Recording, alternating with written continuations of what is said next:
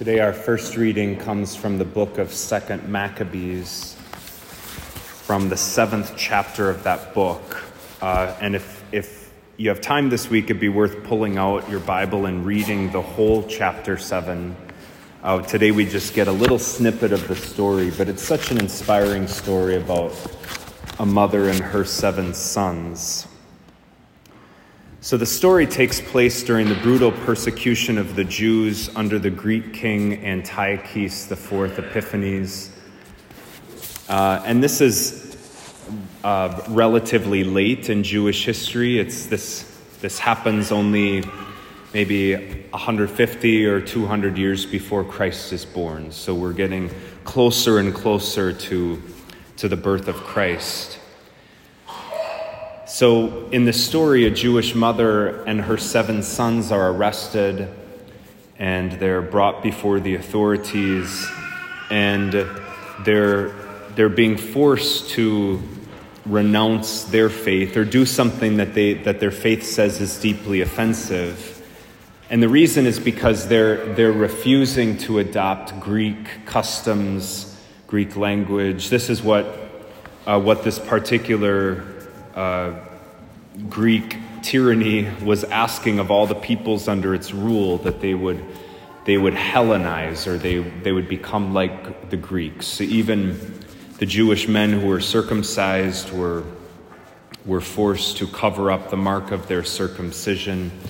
So this is a very traumatic time in Jewish history, and a time where a lot of people went to their death because of their refusal to do anything that would be offensive to God. And so this woman and her 7 sons are brought before the authorities, and it's demanded of them that they eat pork, which was eating pork because pigs are considered unclean animals in traditional Judaism. To eat pork would have been something that would be offensive to God.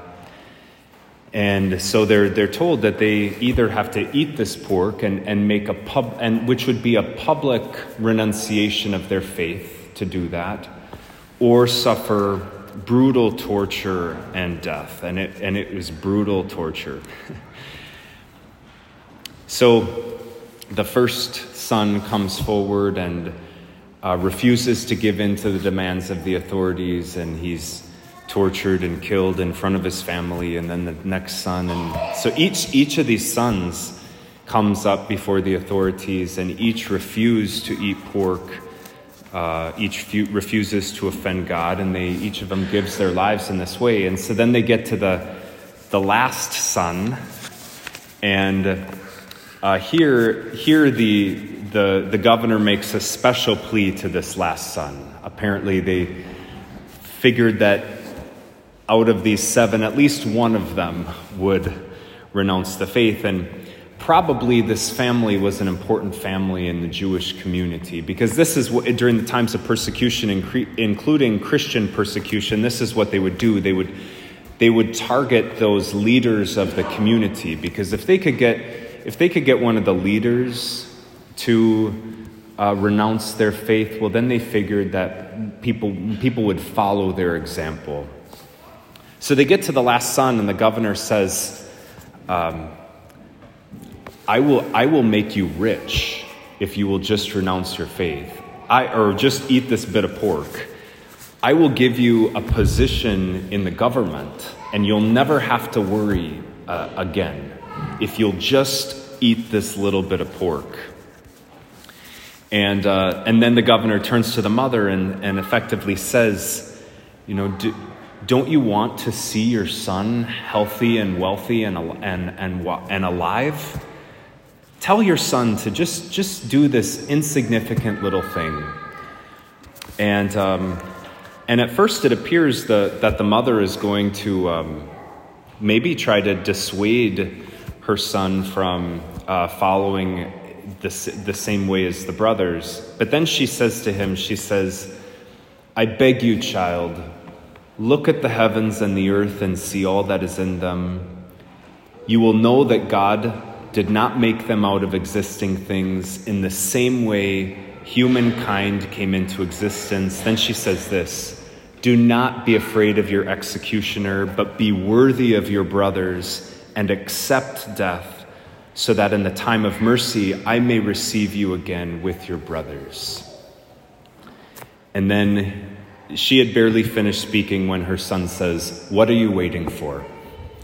Put me to death as you put the others." And then the mother herself is put to death. So it's good for us to reflect on these stories of the Jewish martyrs as well as the stories of the Christian martyrs. Christian martyrs weren't asked to do something like eat pork, but they were asked to make some kind of public renunciation of their faith, like perhaps to spit on a holy image of Jesus or of Mary, or to trample on a holy image like that. And many refuse to do so in the history of our faith, and many thousands and thousands have gone to their death as a Christian witness. So what would we do in that situation? And for you who are mothers, what would you do in that situation? That last son, would you encourage him to follow suit like the other brothers? These are good questions for us to reflect on. Last week, we on November 2nd, the church had All Souls Day, which is the commemoration of All Souls, and November itself is a time for us when we can reflect on the reality of death. And this is one of the readings from the Book of Wisdom that we often use at a funeral mass. "The souls of the righteous are in the hand of God, and no torment shall touch them." This is the kind of faith that this woman and her sons had. This Book of Wisdom would have been written right about that time, also very late in Jewish history, almost to the time of Christ. "The souls of the righteous are in the hand of God, and no torment shall touch them." He doesn't mean that no torment of the body will touch them, but that their soul is protected. No torment shall touch them. They seemed, in the view of the foolish, to be dead, and their passing away was thought an affliction, and their going forth from us utter destruction, but they are in peace. They are in peace. Chastised a little, they shall be greatly blessed, because God tried them and found them worthy of himself. As gold in the furnace, he proved them, and as sacrificial offerings, he took them to himself. So the writer of the scriptures is telling us that death suffered by the just is not an affliction, it's not a punishment, but rather it contains with it a blessing. A blessing awaits for those who suffer death with the Lord. And this isn't just true of the martyrs, but it's true of all of the baptized. For all of the baptized who believe in the promises that Christ has made us, a blessing awaits those who suffer death with and for the Lord. A blessing.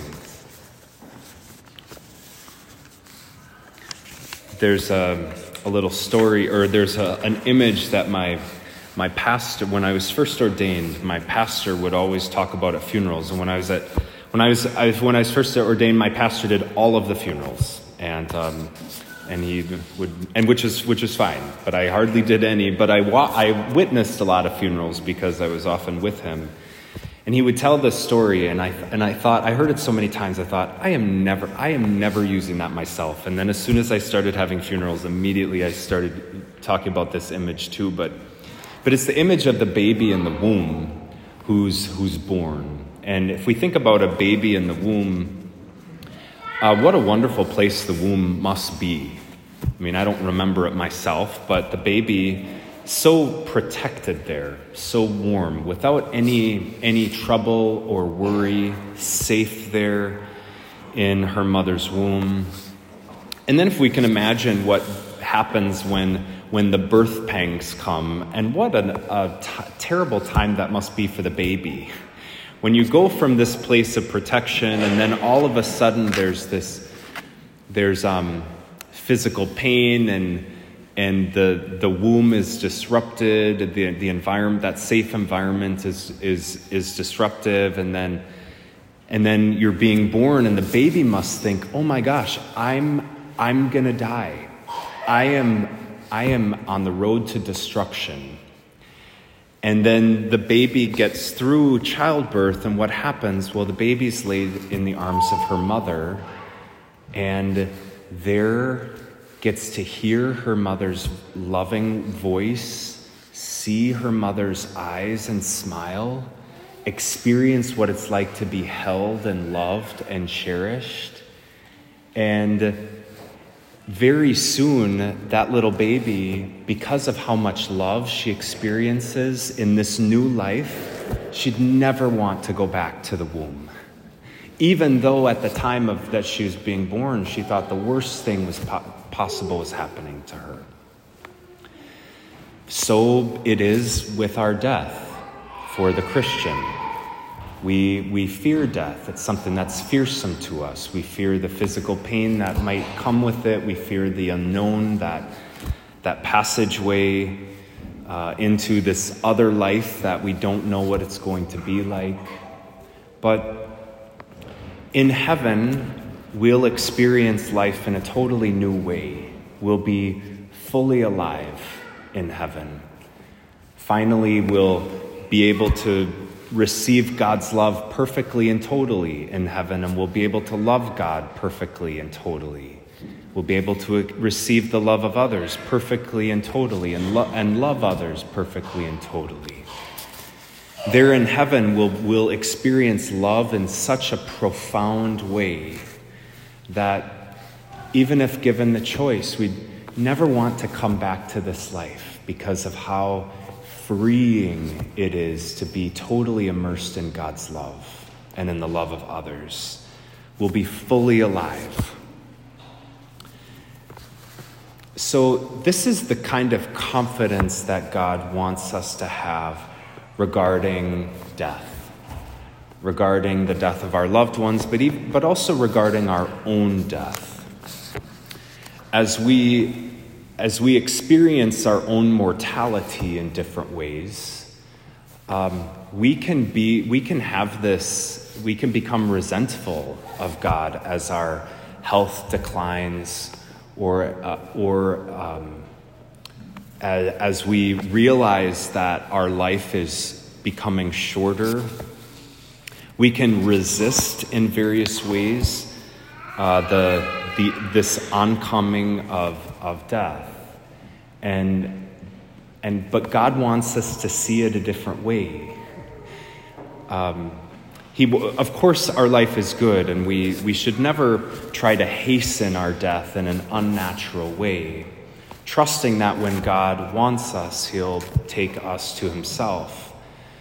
But what's our attitude towards that? He wants us to be really firm in our confidence that a blessing awaits us, that life awaits us, that true love and life awaits us, so that we can have hope for the future and even long for heaven. Want to experience it as soon as we can. So, brothers and sisters, as we encounter the Lord today in our Eucharist, we encounter the Lord who wants us to know that God created us to live with Him forever in an intimate communion of life and love. This is our destiny. May each one of us live with the faith in God's plan for our life, that we don't have to fear death, that we don't have to be resentful towards it, but that with His help and grace, we would we would look forward to that time of true life and love.